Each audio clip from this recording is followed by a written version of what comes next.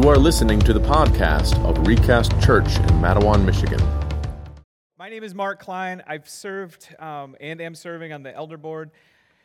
Don is gone and enjoying some good times, hopefully, or he's back actually, I think. But so I do serve here as usually in the behind-the-scenes capacity. So this is my first sermon ever delivered, and so whatever that will be, it will be. It's in the Lord's hands, and I've tried to be faithful on my end, and I'm trusting Him as He is faithful always. But I have one wife, her name is Jackie, and I have a couple of daughters and a couple of sons, Leah and Hope, and you might know them. And it is, I'm grateful to God that He gave me the family that He did. So today we're going to look at the gospel of Jesus Christ according to the Gospel of Mark. And it is not because my name is Mark, I chose that. This sermon came out of a training in the summer. Don's working with a few people at a time, and if you're interested, you could seek that. And he talks about and teaches how he goes through this process, and that's why. But I chose Mark because it is a gospel, and he said, hey, if you're interested in a gospel, that would be good. And it's probably the first one written. And so there it is.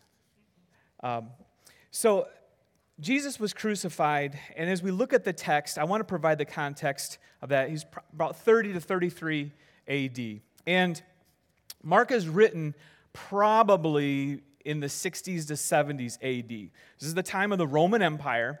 And he was in Rome when he wrote this. And so he's writing to Roman Christians. If you know much about history and the history of the church, Christians were not very well received by Roman emperors. They didn't worship him. They didn't fit in culturally because they weren't worshiping as the pagans with the festivals and the pagan ceremonies and things like that. So they were martyred. And as we go through that's going to be important to understand the context of Mark and why he's saying some of the things, why he's writing this book to begin with. But the time of Rome that we're talking about, Nero is emperor. Probably most people will go, Nero, yeah, I've heard of him. Not very good, right? Not a good guy. He's famous for Colosseum exhibits where Christians are torn to pieces by wild animals. He's infamous for, I guess, better said, burning Christians alive and lighting garden parties, right? So if you read these histories, it's like, wow, that was tough. And you chose to still believe in Christ to death. It speaks to their faith. It speaks to the faith of this new Christian faith. Well, Rome was destroyed in a fire in 64 AD.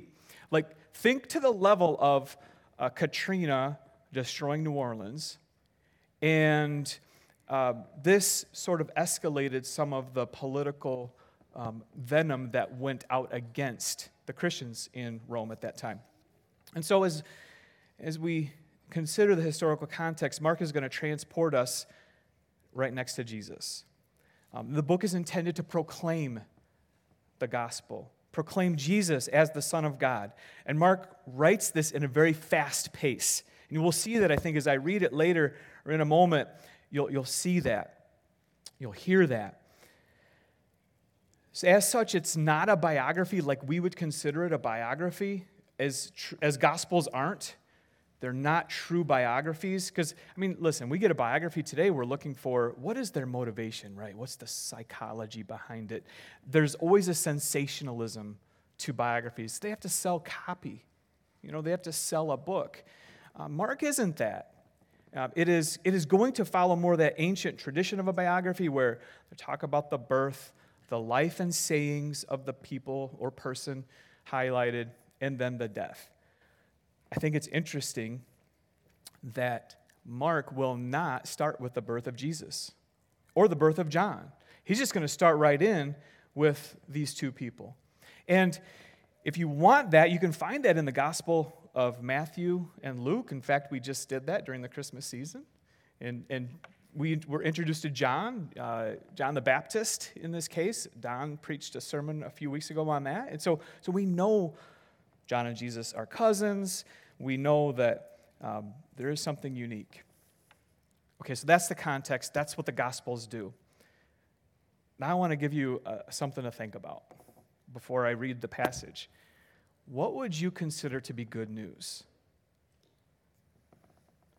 I mean, I titled this sermon Into the Wilderness, and part of that's because that's where it takes place. And that's going to be a theme kind of like at the bookends. But I could have come up with a lot of titles. I'm just not very creative, to be honest. And it could have been the gospel, or it could have been, hey, Jesus is baptized, or what. I mean, there's a lot in there, but what would you consider to be good news? I mean, think about recently the $1.35 billion jackpot, the Mega Millions, won by that person in Maine, I guess, right? I got a notification. That's life-changing money. For good or ill, I don't know, but that's life-changing money. That would be good news, wouldn't it, if you received that news? Just think how many friends you'd have after that, too. Personally, you probably have received good news through your life. You got the job. You are expecting a baby. You're in remission. They found a cure. There's good news all around us. What would you imagine to be the best news? Think about that. Today, as Mark introduces us to two people, John the Baptist and Jesus, we're going to see the best news ever, right? Literally the good news of Jesus Christ. And it opens that. So take your device, take your Bible, open to Mark chapter 1, verses 1 through 13 will be the text today. And I agree with Don. I mean, he says this right often, I guess. This might be the best thing. The most important thing we do is hear from God's word directly. Mark 1, verse 1. In the beginning of the gospel of Jesus Christ, the Son of God, as it is written in Isaiah the prophet, behold, I send a messenger before your face, who will prepare your way. The voice of one crying in the wilderness, prepare the way of the Lord, make his paths straight. John appeared baptizing in the wilderness and proclaiming a baptism of repentance for the forgiveness of sins. And all the country of Judea and all Jerusalem were going out to him and were being baptized by him in the river Jordan, confessing their sins. Now John was clothed with camel's hair and wore a leather belt around his waist and ate locusts and wild honey. And he preached, saying, after me comes he who is mightier than I, the strap of whose sandals I am not worthy to stoop down and untie. I have baptized you with water, but he will baptize you with the Holy Spirit. In those days, Jesus came from Nazareth of Galilee and was baptized by John in the Jordan. And he came up out of the water. Immediately he saw the heavens torn open and the Spirit descending on him like a dove. And a voice came from heaven, you are my beloved Son, with you I am well pleased. The Spirit immediately drove him out into the wilderness, and he was in the wilderness 40 days being tempted by Satan. And he was with the wild animals, and the angels were ministering to him. Let's pray. Lord, I thank you for your word and the good news that is in your word, that we can learn about salvation, that we can learn about who we truly are, and that need for your grace, your work on the cross. I pray that as we worship you now in song and then as we sit later around your text that you've written to us, Lord, I pray that we would be lifted up, that you would build us up. As we honor you and as we give you all due praise, may you receive glory forever and ever. Thank you again for this time of fellowship. In Jesus' name I pray. Amen. Amen. Thank you, Dan. Dave, band, thank you so much for leading us in worship. And I love the theology and the words of the songs we sing. It's very intentional, and so I appreciate Dave's work and like I said, the band. Well, if you remember, before disclaimer, right? If you've had too much coffee, okay, go through the barn doors to the left. There's a bathroom. If you haven't had enough coffee, feel free to take advantage of it. Get up, go get some, and you won't bother me if you need more sugar too. If there's donuts left, I don't know the status of that, but Gospels proclaim. So as we look at Mark. And if you were to look at any of the Gospels, that's what it needs to be. And there's some biographical features in it, and that's true. But they mainly proclaim. And hopefully you caught it when I was reading the text, and this, and that. And then immediately, right? That's a feature of Mark. That when he is writing, that's going to be something that's going to be a characteristic that he will put into. So the outline is pretty simple. I took the text and broke it up into 4 parts, and the first part is the introduction. You could call it a prologue or whatever, but it's verses 1 through 3. And then the second, this is going to be John the Baptist's ministry in verses 4 through 8. Then we look at Jesus being baptized in verses 9, 10, and 11. And then finally, Jesus is tempted, verses 12 and 13. I'll be honest, I really struggled with where to end this, okay? And as I was thinking about, well, what if I do sermon number 2? I think it makes sense to end here, thinking about that. So anyways, that's the outline. So part 1, the introduction. In verses 1 through 3, Mark, he just begins like this. So, in the beginning of the gospel of Jesus Christ, the Son of God. That's it. Now you read, like I said, Matthew or Luke, they're going to talk about some genealogy. They're going to talk about the birth of Christ. Mark goes straight to it. Now remember the purpose. Purpose is to comfort. The purpose is to help those in Rome deal with the persecution, right? So you got to start with what's important. Not that other part isn't important, right? But that's what he's being led to do, right? That's what is unique about it. And so he starts with that. Jesus Christ means anointed one. This is that person, the anointed one or the Messiah, that's going to make everything right in all ways. Now, at that time, the Jews were expecting a military leader. Politically, we're going to get rid of, that makes sense. Jesus is that guy. And there was many that believed that. He is the one that's going to overthrow the occupier. And we have the benefit of history looking back, and we can see from our vantage point that wasn't the tyranny that he was sent to take care of. Jesus was going to get rid of tyranny. He was not going to get rid of the tyranny of the Roman Empire or any other political leader. He was going to get rid of the true enemy that we brought on ourselves of sin. He was going to get rid of that tyranny. And so, how awesome that is. And I asked earlier, think about what you would think to be good news. Winning the lottery or a lot of other things. And those are good, but for a time, and they end.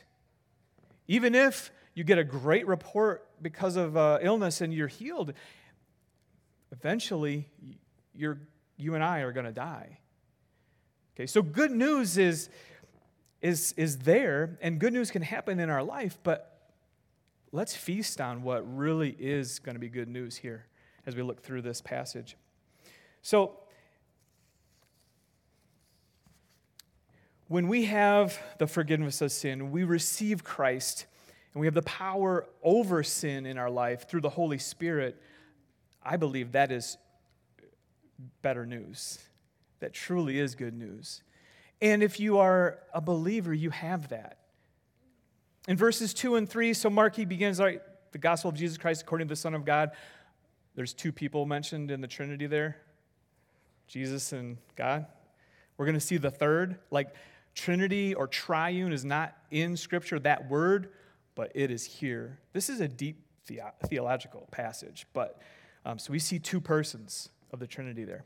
Just wanted to point that out. In verses 2 and 3, Mark will write, As it is written in Isaiah the prophet, behold, I send my messenger before your face, who will prepare your way. The voice of one crying in the wilderness, prepare the way of the Lord, make his paths straight.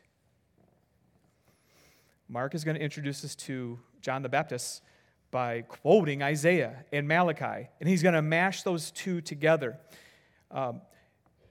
They would get that. The Christians in Rome would understand that. When they talk about scriptures, it's the Torah, the Old in the Old Testament, the prophets, the minor prophets, the history. They would get it. So when he's quoting this, they go, "Oh yeah, you're right." A lot like us saying, "Oh, you remember that quote on such and such a show?" Or, "Hey, did you see that trend on TikTok?" Right? Culturally, we would get these sorts of things. That's what they got. They understood that. So when Mark is quoting from Isaiah, they go, "I understand. I get it." And so, behold, I send my messenger before your face. I prepare the way of the Lord. The voice of the one crying in the wilderness, prepare the way of the Lord. Make his path straight. The voice of one crying in the wilderness, prepare the way of the Lord. So, this is happening in the wilderness. When John is introduced in part 2 here in a minute, it's going to be in the wilderness. I think that's a very interesting motif to think about. As John is being introduced here, think about how the way has been prepared. Okay? Valleys are lifted up, mountains are laid low. I would liken that just before this time, Alexander the Great, before Jesus came, he conquered basically the world. In doing so, he brought language that was common. He brought culture that was common and law. Alexander the Great dies young. His generals take over. Real quick run through. Rome will overtake that empire. Rome brings, so now you have the culture, you have the language that's common. Once again, we're making the path straight. God is using history. God is working, and he's raising valleys, lowering mountains, preparing for Jesus' coming. Rome is established, and there's a general peace. I'm not talking about, peace like shalom, and if you're familiar with that, like there's like rest there. I'm talking about absence of war. There were regional conflicts, there were regional wars that the Romans were dealing with, but there was general peace. You could travel from one end of the empire to the other relatively safely and quickly at that time. The Romans also brought water to places that had it, to cities that needed it, through the aqueducts. So the Roman roads and the aqueducts and all the structure that they built really helped the gospel spread. So it's like the first Advent was perfect timing. Perfect timing. We shouldn't be surprised. And so when you read history, like we can be, I think, faith-filled, and I'm glad like we see that in history, and that's really cool. But the first Advent is here. This would allow the gospel to spread quickly. Okay. Now we're waiting for that second Advent. And in some ways, we're preparing the way for that second Advent. As you fulfill the Great Commission, as we fulfill the Great Commission. Okay, so that's the introduction. Mark introduces, hey, here's what's going on, kind of like heralding, and here's the next part. So think about these things. Part 2, John's ministry, verses 4 through 8. In verse 4, John appeared, baptizing in the wilderness and proclaiming a baptism of repentance for the forgiveness of sins. Now, Mark narrows the subject down to John the Baptist, and you can read Luke and you can read Matthew to find out who John is and that they were cousins, as I mentioned in the intro. John in the womb leapt, right, when he was near Jesus. So that's kind of, these are really faith-building stories as well to think about. Once again, I thank God for bringing all that to us so we can thousands of years later, be encouraged. But we see John baptizing in the wilderness. This is a unique feature of his ministry, baptism. And this is the most significant salvation history development in hundreds of years, okay, or redemptive history, okay? Oh, did I tell you that I teach history? Sorry. Yeah, so, sorry about that. So I do, and usually I have a captive audience, so if they leave, I get to write them up. It's not good, but anyways, but you please feel free to. Anyways, so for hundreds of years there was silence, there was nothing, and John, like, there's something going on here, as we'll see in a minute here, but there's something different. Like, the Holy Spirit is moving, and it is amazing to look. So God works through history. It is full of his examples, full of him working his purpose out in history. And, think about how impatient I get with what I want God to do. It's convicting. But God is faithful. God works through history. And so as John baptizes in the wilderness, let's not lose focus on the wilderness, and this baptism is significant. Think Exodus, right? And the prophets. The wilderness was where God judged. God corrected his people. But also remember, he didn't leave them. If you're drawn into the wilderness, he doesn't leave you. Like, if that's part of what you're going through, he didn't leave you. And I just think it's interesting just reading, in Exodus, and that's amazing. He waited for a generation to reteach, and they entered into the promised land. He fulfilled his promise. Baptism is, as I said, a unique feature of John's ministry, and it acknowledges God's judgment. When you go, you're judged. Baptism, and you come up to life. I am so grateful that God uses simple illustrations for me to understand, and at the same time, he's way complex, way more interesting than what I can imagine. And so, think about that. John's saying, repent, confess your sins, you're being baptized. Like, that message, I don't think is very popular today. In fact, I think that, in contrast, the word sin is really controversial. And so, when I say repent, it would be like what John did. When we baptize, it's like, here at Recast, it's like what John's doing. And it's a visible symbol of your repentance and your acknowledgement of what Christ has done in your life. So, think about Jesus when he's taken up into the clouds, right? And he commissions, go and make disciples of all nations. So this is at the end of Matthew. Go and make disciples of all nations, baptizing them in the name of the Father, Son, and the Holy Spirit. So we continue to do that, much like what John starts here. In verse 5, and all the country of Judea and all Jerusalem were going out to him and were being baptized by him in the river Jordan, confessing their sins. So, once again, all of Judea and all of Jerusalem came to see him. Listen, they're waiting for, and they think, since it's been hundreds of years before there's been anything as far as salvation history is going on, like, there's an excitement there. This is different. The people recognize that. The Holy Spirit is moving. And imagine, I think in what comes to my mind is like that guy sitting on the corner with a sandwich board, like, repent or die, or, like, preaching the gospel in that way. But that's really what John is doing here. He's saying, repent, judgment is near. God is judging you, us.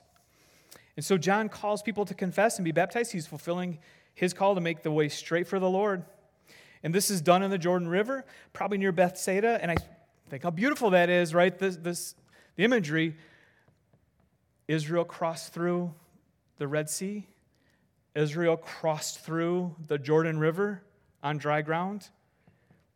In judgment, God is still providing the way for his people. Israel's history, and I'm reading through the Bible in a year, and man, I'm going through Kings and Judges and Kings and Chronicles, like, dang, like this king, he comes to power and he does what is right before the Lord. Okay, cool. Except he didn't do these things usually. And then this next one doesn't do it. Like, next one doesn't do it. Wow. If you read their history, Israel rebelled often and regularly. But if I look at my history, it's like, well, okay, maybe we're made of the same stuff. It's not surprising. I am so grateful that there was a desire for a new beginning. And for those that name the name of Jesus, trust in Jesus, there is a new beginning. There is a new birth. 1 John 1:9 says, if we confess our sins, he is faithful and just to forgive us our sins and to cleanse us from all unrighteousness. We can be free from sin, both the penalty of sin and the control of sin. The fine has been paid. The debt you owed, the debt I owed has been paid. That is good news. I keep coming back to that. If you trust in Jesus' work on the cross, the judgment that he took from God, you can have salvation. So this is the baptism that he brings in verse 6. Mark says, now John was clothed with camel's hair and wore a leather belt around his waist and ate locusts and wild honey. Really, that's just a picture of Elijah in 2 Kings. He was wearing a hair shirt and a leather belt. I'm thankful that you and I don't have to adopt that lifestyle. We don't have to, get rid of our wardrobe and wear hair shirt and leather and then eat locust and honey. But it describes him. And so Mark is describing John, and at the end of the transfiguration in Mark 9, Jesus would say this, because, so if you go back to Elijah is taken up in a whirlwind. So that's pretty cool. You don't die. That's cool. They expected Elijah to come back, and Jesus is going to address that here. So Mark chapter 9, verses 9 to 13, Jesus says, Elijah does come first to restore all things. And how is it written that the Son of Man, that he should suffer many things and be treated with contempt? But I tell you that Elijah has come, and they did to him what they pleased, as it was written of him. So John was Elijah. Jesus is clearly saying in that, John was Elijah. He came, he did his work, his ministry, and spoiler alert, later in Mark, John would lose his head. At the whim of someone else, John would be killed and lose his head. Verse 7, it continues once again in John the Baptist's ministry. He says, and he preached, saying, after me comes he who is mightier than I, the strap of whose sandals I am not worthy to stoop down and untie. So the stage has been set, and John announces this big news. He is a super popular preacher. And he is saying, there is someone coming that I can't even really untie his shoes. I'm not worthy to do that. This is a task that servants at that time, the untying of shoes and taking off of shoes, they were exempt from. They were exempt from that. Now contrast that with what Jesus will do. So as John the Baptizer announces this in all humility, there's great humility in that, Jesus would later, as recorded in the Gospel of John, do something also very radical. He would, now remember, he's the king. He created all things. He sustains all things. He is the one that opened up the scroll that we sang about. He is the one that is worthy of everything. he will stoop down and wash his disciples' feet. I think you know that. If you don't, it's a great story to read. So the person that absolutely deserves any credit or glory or applause, worship, served in that way. John correctly recognizes the importance of Jesus, and Jesus deserves all honor. He's the one that created the world and all life in it. He's the one that sustained the life that we have right now. He's the only one worthy of praise. John the Baptist is pointing this out. In verse 8, John says, I have baptized you with water, but he will baptize you with the Holy Spirit. Guys, this is good. This is also good news. When Jesus said, I have to leave so that the Comforter can come, it's better. This is better. I'll be honest, I think I agree with the people at that time that saw Jesus leave. It's like, no, don't leave. I mean, I don't know that they were thinking that. Okay, so my interpretation there. But my guess is that they're like, no, I don't want you to leave, but I'm going to trust him when he says it's better that I go and then send the Comforter. So John baptizes with water. Jesus will baptize with the Holy Spirit, he says. This is a better baptism. This is a baptism that empowers us. Empowers us to actually not sin. So we can understand Scripture. It enlightens. The Holy Spirit gives us knowledge. Guys, this is good news. And the fact that regeneration happens and the Holy Spirit is within every believer is a fantastic gift. As we await the Lord coming or we go to him, let's make the path straight. Let's prepare the way of the Lord for that second advent. All right. So John's ministry, there's his baptism, the way he does it. It's this next part, I'll be honest, why, Jesus, why do you need to do this? Okay, so part 3, Jesus is baptized. In verses 9 through 11. In verse 9, it says, in those days, Jesus came from Nazareth of Galilee and was baptized by John in the Jordan. Okay, so Jesus, he comes from Nazareth. Nazareth is not the place where holiness, where the religion of the day would be established. This was sort of like that backwater place, okay?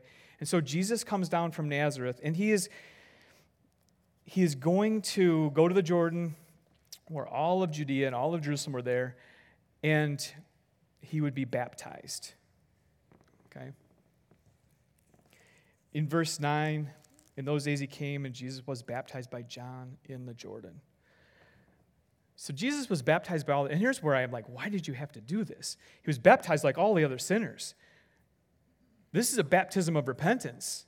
Jesus didn't need to repent. It's like there's nothing he needed to repent of. But so what is the significance of it? And I think William Lane is a biblical scholar. He said it best when he wrote, in submitting to John's baptism, Jesus acknowledges the judgment of God upon Israel. At the same time, his baptism signifies that his mission will be to endure the judgment of God. Okay, I'll say that again. In submitting to John's baptism, Jesus acknowledges the judgment of God upon Israel. At the same time, his baptism signifies that his mission will be to endure the judgment of God. That's the good news. Because either Jesus is enduring that judgment, or you and I are, or you are. If you don't trust in him, that's it. In verse 10, and when he came up out of the water, immediately he saw the heavens being torn open and the Spirit descending on him like a dove. So when Jesus came up, he saw something amazing. The people, they saw the Spirit descend on him like a dove. This is a cosmic event, okay? And And what I mean by that is like, well, I mean, think about when God spoke at the beginning of time and things came into existence, right? I mean, I don't know if you've ever tried that. It probably doesn't work. I like to think when I spoke to my family, like it was done. But okay, anyways. So we're talking about this type of power, right? We're talking about, this is a cosmic event. This is something that is very significant. Okay, the heavens were torn open. They're not open like a door or a window is open and closed. They're torn open. And this does signify, or it's significant because it's judgment-type language. In Isaiah 64:1, it says, "Oh, that you would rend the heavens and come down." Now, we don't use the word like rend, but that's what it just means, to tear open and come down and judge. Like I said, we don't use that in everyday language. It's appropriate here. The heavens are torn open, and the Spirit is going to be descending on Jesus like a dove, preparing to stand under God's judgment for Israel, for all humanity. The Holy Spirit is symbolized by the dove. So now we have the third person in the Trinity. It's there. That's why, I mean, think about how unique that event is. How unique it is. Jesus identifies with the people of Israel in this baptism. He's doing it like them. The three persons of the Trinity are there. In obedience, he went to John and he was baptized. I want to repeat, Jesus did not go there to repent. Even though this was a baptism of repentance, he did not need to repent of anything. And then we see in the next verse here something pretty amazing as well. There's a voice that's going to come. Notice the pace, right? It says, and, like this, and then this, and then and, like immediately, once again, the pace. There's no new specific or special or unique power that's granted to Jesus here. Nothing new, okay? It's more of a declaration for us to see. And you can go through the Gospels and see many more examples of where Jesus is going to actually get his hands and feet dirty. He's going to get into it. He's going to do work. We're talking about the God of the universe who deserves to be, not here, humbling himself. And then we hear this in verse 11. And a voice came from heaven, "You are my beloved Son, with you I am well pleased." That's God the Father saying that to Jesus. Jesus solves real problems, and it's amazing to ponder. Think about this. At creation, as I mentioned before, the Godhead is there, the Father, Son, and the Holy Spirit, and they're creating galaxies, and they're creating the earth, the land. You can go through the Genesis account, all of the living creatures and the plants, and it's good or very good. Like, it is amazing. The creation is something we can't even conceive of. And they watch as the creation is corrupted by sin. Right? They're there. Well, they know what's going to happen. So when we look back on that, we say, wow, that happened in history, and well, they see all of history, and they know what's coming, and they begin to work, they begin to continue their creation and making all things new. And then Jesus hears this from the Father. Hey, with you I am well pleased.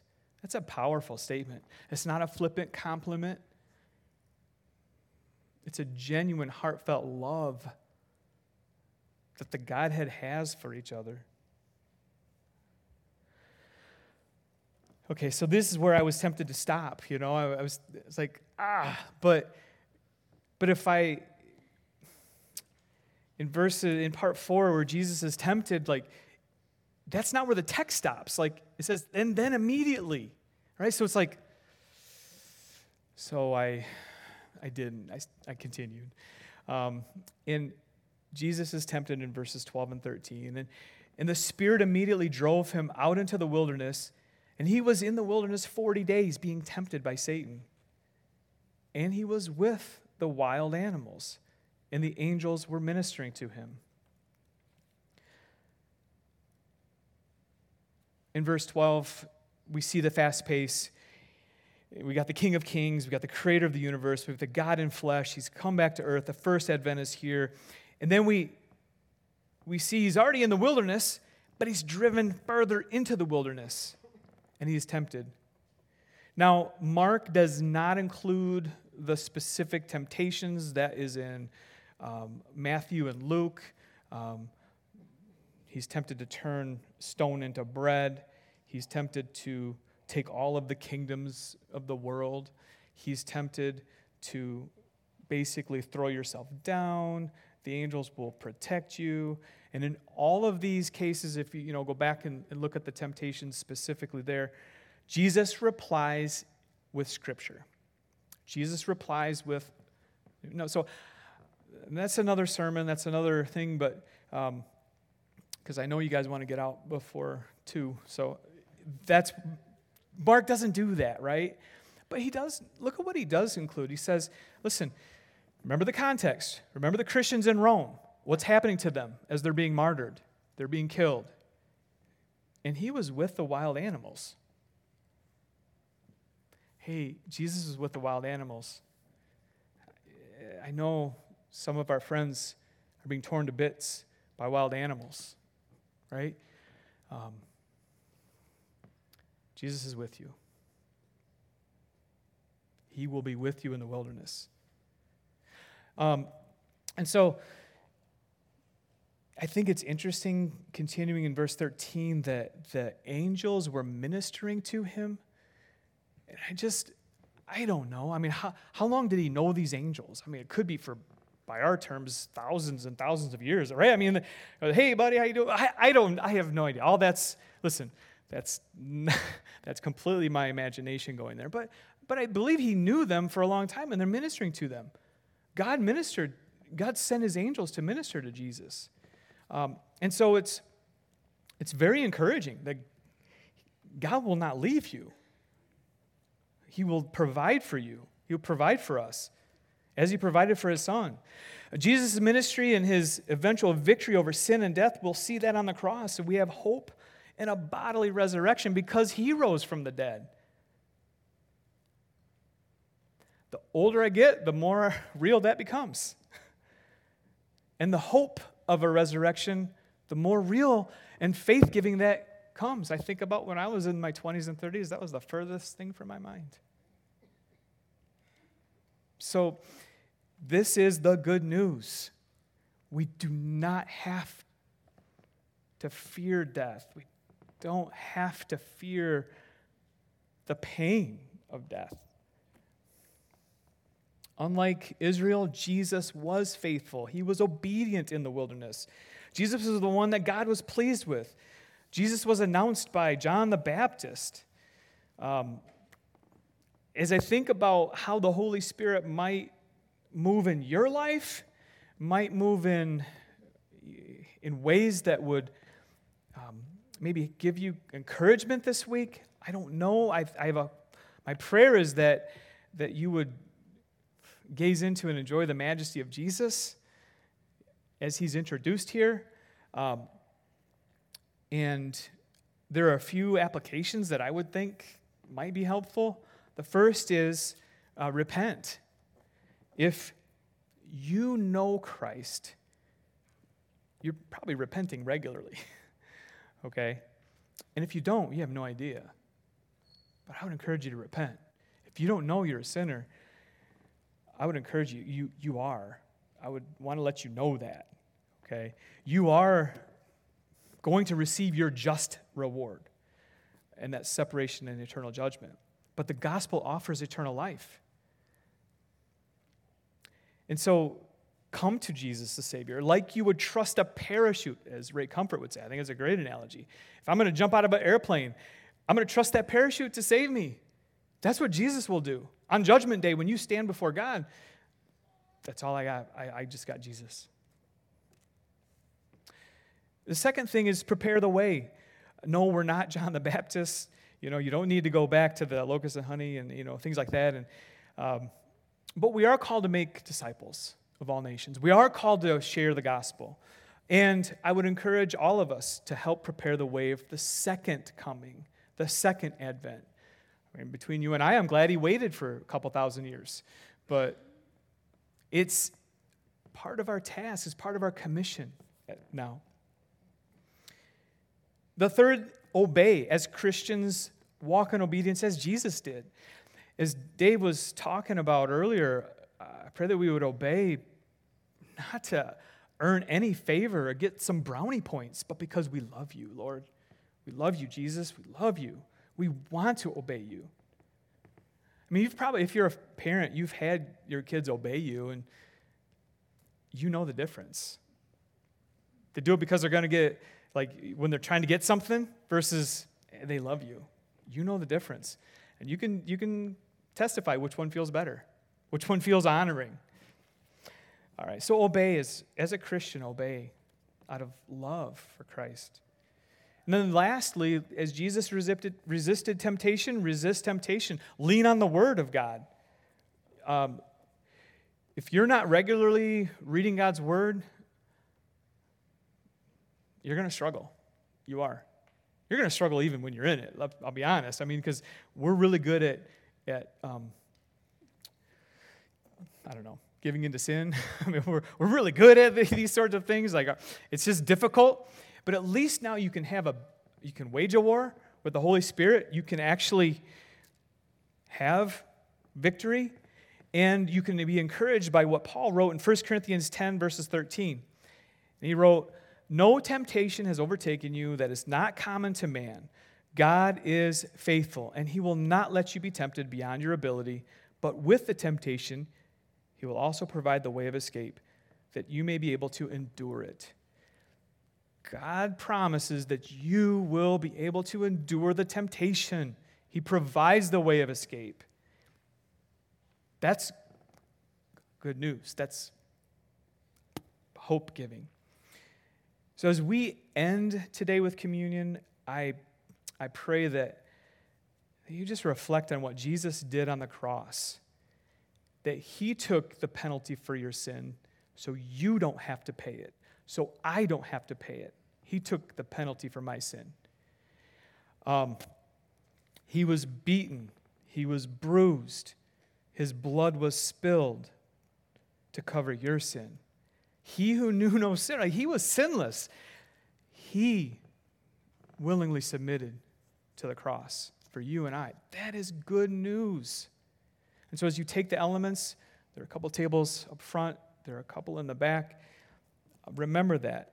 The cracker is his body that was broken for him. The juice represents his blood that was shed for us. And if you have questions or if you want prayer about anything, see me, see the elder on duty, see Dave, honestly, there are a ton of you. As I look out, that would be great to talk to. All right, let's pray. Lord, thank you for this passage, and we can look at what you did in history, and we can see you move. We can see you love perfectly. Thank you for the glimpse that we can see your love for each other, the love for the Son, the Holy Spirit, and the Father. Lord, I pray that as we consider our own life, our own lives, and the sin that easily entangles, and if anybody doesn't know you, I pray that they would trust in you. I pray that this would be a day of salvation. This would be a day of repentance for people. And as we take communion, I pray that you would be glorified, that this body would bring glory to you. Thank you again for this time. And once again, just thank you for your love. In Jesus' name I pray. Amen.